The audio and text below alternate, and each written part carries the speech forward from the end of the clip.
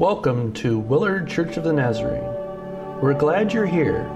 We can't wait to share the service with you.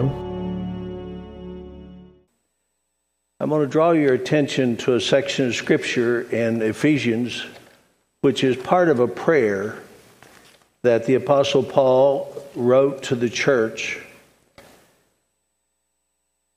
for them, but also it has application to the church all around the world, it seems to me. Because the breadth of the prayer is really, really broad, but absolutely essential. So from Ephesians, the 3rd chapter, beginning in the 20th verse, follow along with me, if you would, please. Now, to him who is able to do immeasurably more than all we ask or imagine, according to his power that is at work within us, to him be glory in the church and in Christ Jesus throughout all generations, forever and ever. Amen. This prayer, that through him he would be glorified in the church throughout all generations. We just spent a very meaningful time of prayer for the children of Willard Church of the Nazarene. Paul's focus was that God would be glorified in every generation, from the youngest to the oldest, in the church. For God to be glorified simply means for the church, effectively, deliberately, purposely, on purpose, every generation draw attention to who God is, to what he has done. So when you were worshiping today and sharing prayer requests and praying together for one another, you're helping to draw attention to who God is and who he seeks to be in our life and what he seeks to do in us. When we were singing songs like "Change My Heart, Oh God," we're drawing attention to him. He's the only one who can deal with the heart of a person.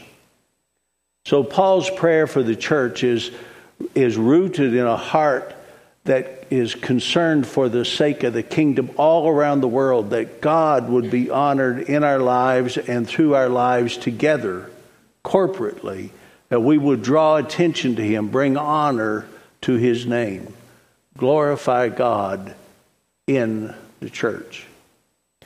But this is not the only section of Scripture that Paul speaks about the church. And so today I want to share 3 aspects, 3 word pictures that Paul uses to draw attention to the church and how the church serving together draws attention to God, brings glory to him. And then at the close, to introduce you to an individual that Paul writes about. He's a rather obscure individual, but his makeup and his impact on Paul's life and on the life of the church is really important. First of all, Paul writes about the church as a family, the household of faith. When he writes to Timothy, he writes to him about how he and those who follow Christ would be behaving and how we would interact with one another in the household of God or in God's family. What's it like to relate to one another? What is the family like? Well, obviously, the general purpose of a family, of a household, is the loving nurture of the next generation.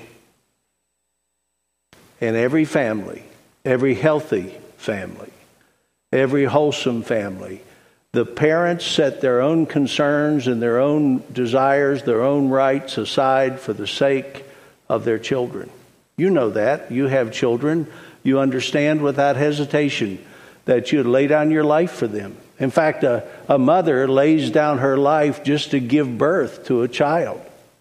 It's a stunning, miraculous thing The church as a family bears witness to the fact that we as a body of people take the spiritual birth and nurture of the next generation to be the most compelling calling on our life. So in the household of faith, when we're making decisions and we're engaged in the life of instruction and guidance and recruiting and events and all of that kind of thing, the first question we want to ask, how does this help the next generation? How does this speak the gospel into their lives, into their heart, into their mind? The makeup of a family engages the next generation. But it also does not ignore those who are older and understand their role and connection in the life of the entire household and family. My privilege to be in a very, very part-time staff relationship with Findlay First Church of the Nazarene. I'm the oldest member of the staff. And they have an outstanding full-time staff, and there are a few of us who are part-time, and I'm the oldest. And so I've just kind of dubbed myself as old guy.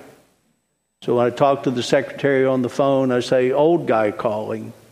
Just have a question, or I've got some information I know you need for the calendar and that type of thing. It's a privilege to connect with the older set in the life of that congregation. Delightful to know them, delightful to interact with them and care about them and care for them. And to sense how they care for one another, but always to draw attention to the fact that one of these days my service here on earth is going to be over and the Lord's going to call me home. I'm going to leave this world. What have I done for the sake of those who will come behind me? The church also draws attention to God by speaking the truth into the lives of teenagers. Not just children and not just older folks, but teenagers. I served for a period of time as a youth pastor in Nashville, Tennessee. Delightful experience, wonderful lead pastor, and outstanding staff other than me involved in the life of that church. I just really enjoyed being youth pastor. It was especially important, it seemed to me, for teenagers to hear the truth. To have someone speak into their life the truth, not only about the Bible, but about every relationship in life. In these days, when we have very few opportunities to minister directly and to teach and communicate in the public school system, we need to take advantage of every opportunity that we have in the lives of young people. And the church is a pivotal part of that. So the church as a family embraces every generation, and in so doing, speaking the truth to every person who is a part of our connection and fellowship, and praying that God would grant us the privilege of enlarging that and reaching out into the lives of others of every generation.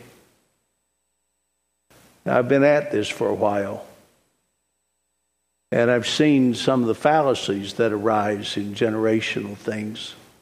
I've listened to young people who were 27 years old who say, they don't really have much to say to me because they're over 30.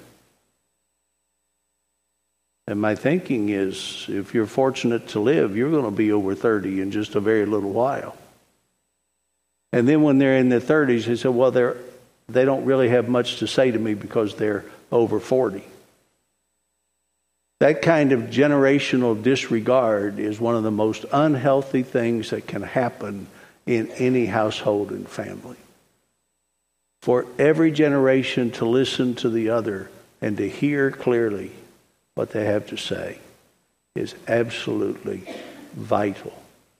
So when Paul wrote about the church as a family, he was writing about the truth that the gospel of Jesus Christ is for every person at every age in our life. And it is ours to walk with him and serve him. And the privilege of knowing God and walking with Him for a period of time gives us opportunity to speak into the lives of others, no matter what their age. I mentioned being a youth pastor. I was teaching in one setting from Acts chapter 2. In the miraculous gift of speaking languages that the disciples had never learned. This all took place when the day of Pentecost was fulfilled, and the record for that is in Acts chapter 2.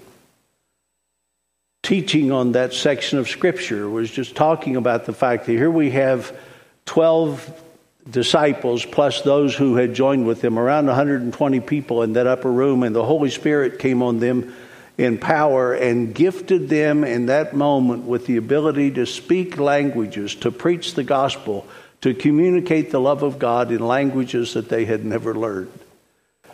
And I was teaching a group of adults. And one of the ladies asked the question, "So, what other language are you learning?" And I just kind of quipped. I said, "Right now, I'm trying really hard to learn how to speak teenager-ese." It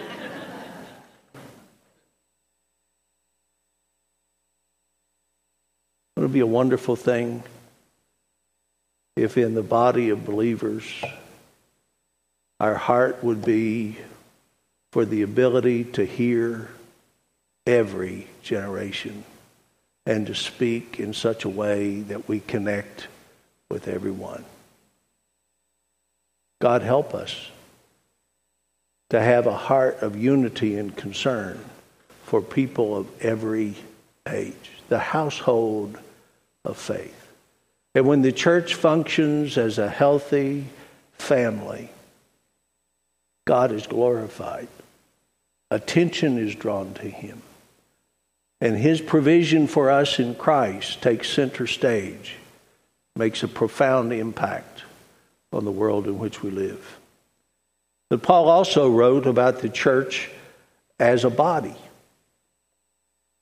In 1 Corinthians, the 12th chapter, so much of what Paul wrote to the church there had to do with the function of the church. And he wrote about the church as though it was a physical body.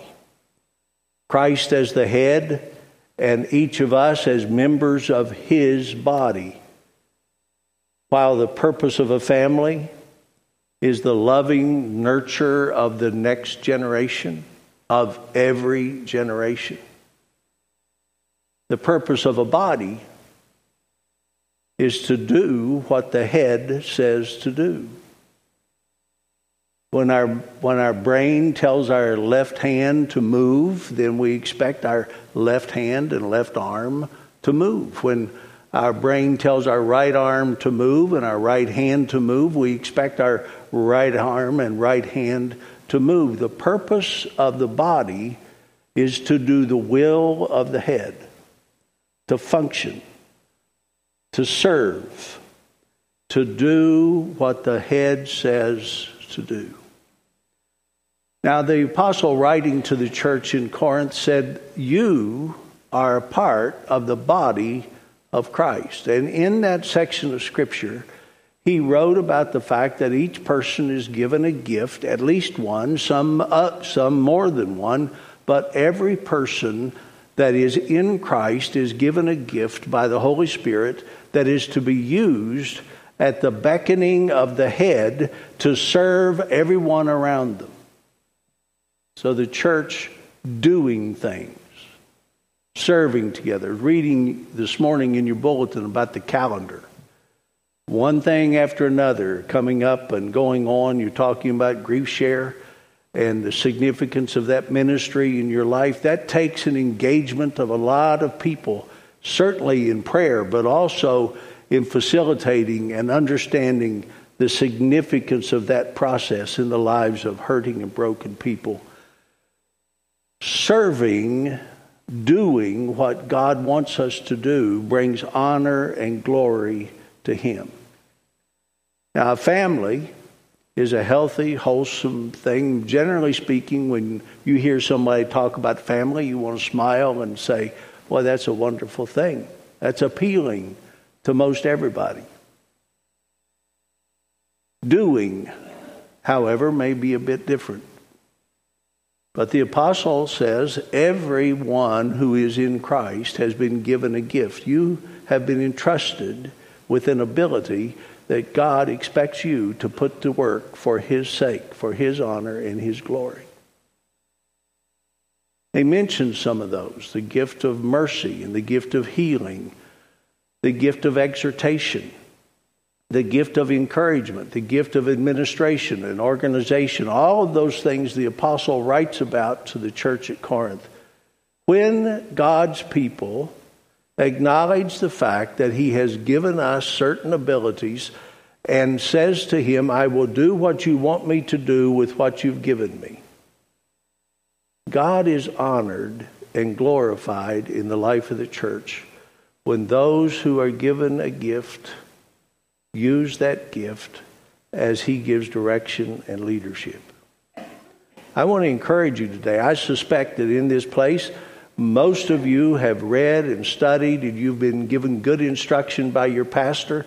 You have a very good handle on what your abilities and gifts are, what your life has shaped you to do and to be, what your personality is like, what it is that drives you and helps you to connect with others around you. So you know what your gifts are. God has helped you to see and come to understand that. It is His will for you and for me to put to work the things that He has entrusted into us. And when the church does what it's gifted to do, God is honored and glorified. The church as a body has to do with doing, serving, accomplishing a task that God has set before us. The church as a family is primarily about relationships. The church as a body is primarily about function, getting a particular job done.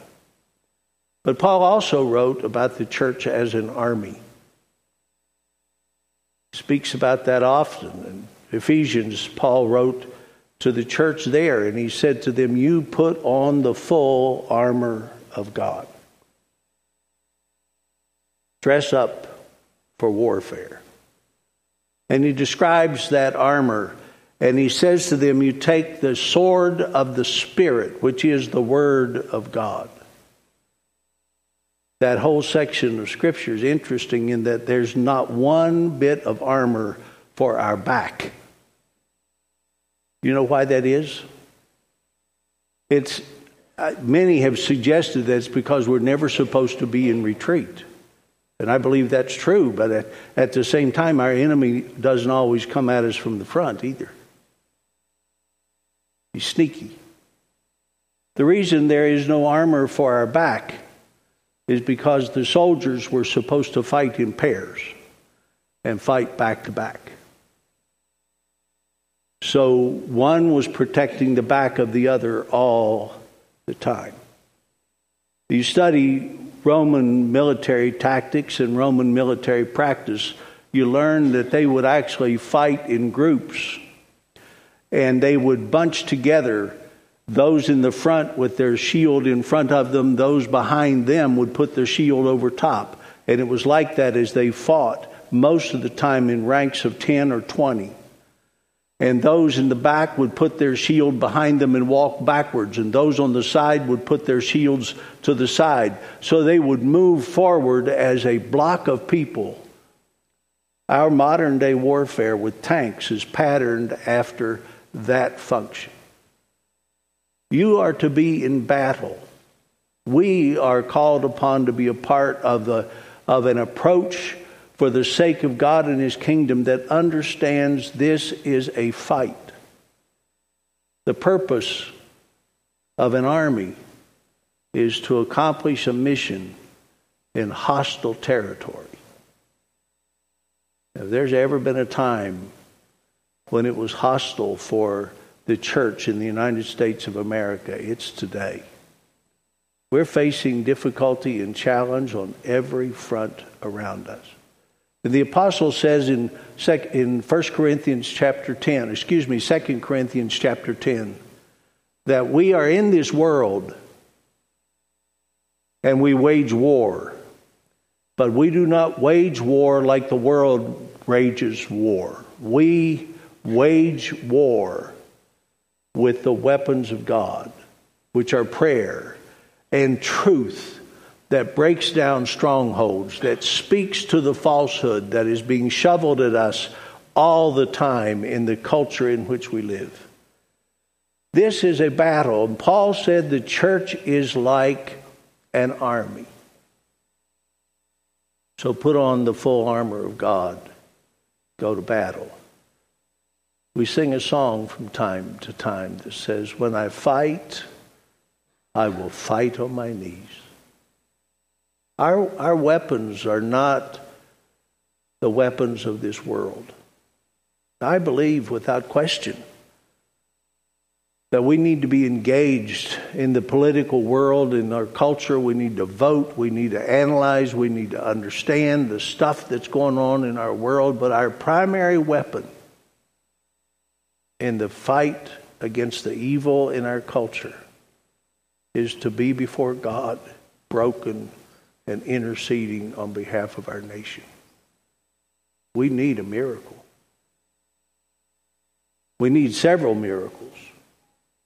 And we need, at the root of that, for the people of God to understand that I'm doing battle. When I go on my knees before God, I'm interceding for my nation. I'm in the fight of my life for the sake of the kingdom. The purpose of an army is to accomplish a mission in hostile territory. The purpose of a body is to do what the head says. The purpose of a family is the loving nurture of every generation. And interestingly, Paul writes about one person that is, as I said earlier, a bit obscure, but nonetheless a vital lesson. And hear how he describes this man. This is in Philippians, the 2nd chapter. I think it necessary, Paul writes, to send back to you Epaphroditus. And then he describes Epaphroditus this way. He's my brother. He's my fellow worker and my fellow soldier. He's a member of my family. We serve together and we fight together. All wrapped up in one man, all three aspects of the life of the church that brings honor and glory to God.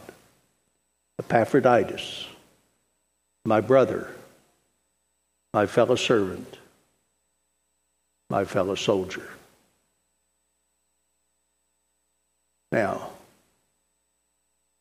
I told you that I have 2 daughters. Because of that, and they're both married, because of that fact, I'm well acquainted with audacity. I have 2 sons-in-law, and they both had the audacity to sit across the table from me and ask if they could marry my daughter. I remember sitting there thinking about both of them. And they're both outstanding guys. They're just outstanding in every way. But they are audacious, I'll tell you. Can you imagine some guy thinking he's worthy to be husband to your daughter? It's just beyond me. So I just want you to know I'm well acquainted with audacity. And so when I say what I'm going to say, I know it sounds audacious, but it's the truth. I know what Willard Church of the Nazarene needs. Sound audacious enough to you? I know you need some folks who will say, I'll be like Epaphroditus. I'll love the church as a family. And I'll love the church as a servant community. I'll love the church as an army. I'll go to battle with my brothers and sisters. I'll serve with my brothers and sisters. And I'll love on every generation. I will be like Epaphroditus.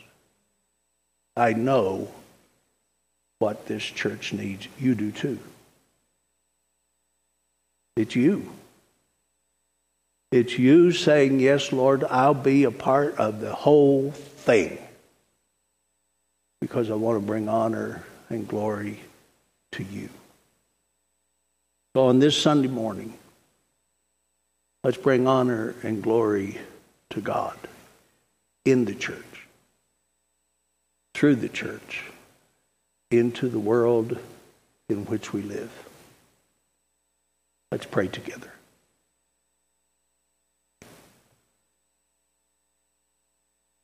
Our Heavenly Father,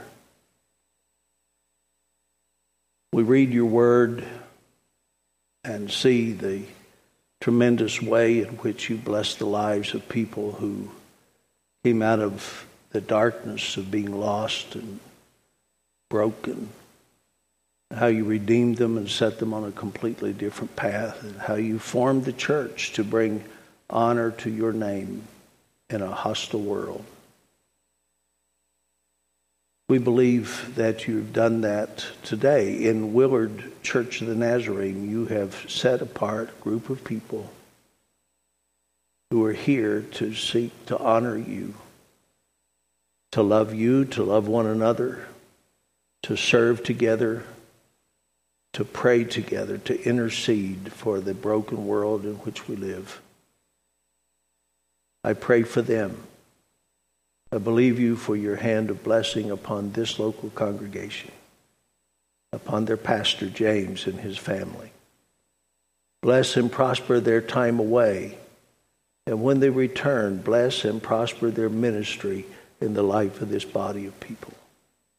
Strengthen them, I pray, as a congregation to bring honor and glory to you.